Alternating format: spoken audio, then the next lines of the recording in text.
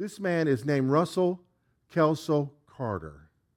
His blessing to the world is a song. He's an unusual man. He was converted at the age of 15.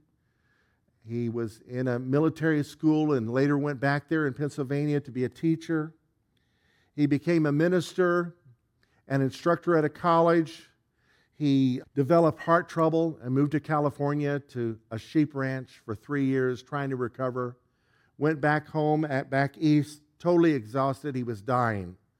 And he went to a healing meeting. This is in the 1800s. And was gloriously healed and returned to teach college. And from there he began to write books on healing, and some other things happened. He's a rather controversial character. He eventually became a doctor, but his greatest blessing to the world is this song called Standing on the Promises. It goes like this: standing on the promises of Christ my King, through eternal ages let his praises ring. Glory in the highest I will shout and sing, standing on the promises of God. And the chorus is standing, standing, standing on the promises of God, my Savior. Standing, standing, I'm standing on the promises of God. Standing on the promises that cannot fail. When the howling storms of doubt and fear assail, by the living word of God I shall prevail. Standing on the promises of God. Standing on the promises I now can see. Perfect present cleansing in the blood for me. Standing in the liberty where Christ makes free. Standing on the promises of God. Standing on the promises of Christ the Lord. Bound to Him eternally by love's strong cord. Overcoming daily with the Spirit's sword. Standing on the promises of God.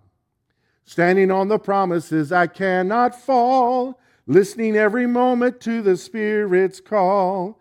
Resting in my Savior as my all and all. I'm standing on the promises of God. Standing, standing, standing on the promises of God, my Savior. This promise is for you. Jesus said it, for God so loved the world that He gave His only begotten Son, so that whoever believes in Him would not perish, but might have everlasting life. For God did not send His Son into the world to condemn the world, but He came into the world so that the world could be saved. The world's already condemned. Just read the newspapers, watch the news. It's nonstop wickedness. We need a Savior, and His name is Jesus. And He came and paid the penalty for sin to balance the scales of justice so you and I could be free and become the recipients of the blessings that come to us through the Messiah from the fulfillment of God's promise to Abraham, Isaac, and Jacob.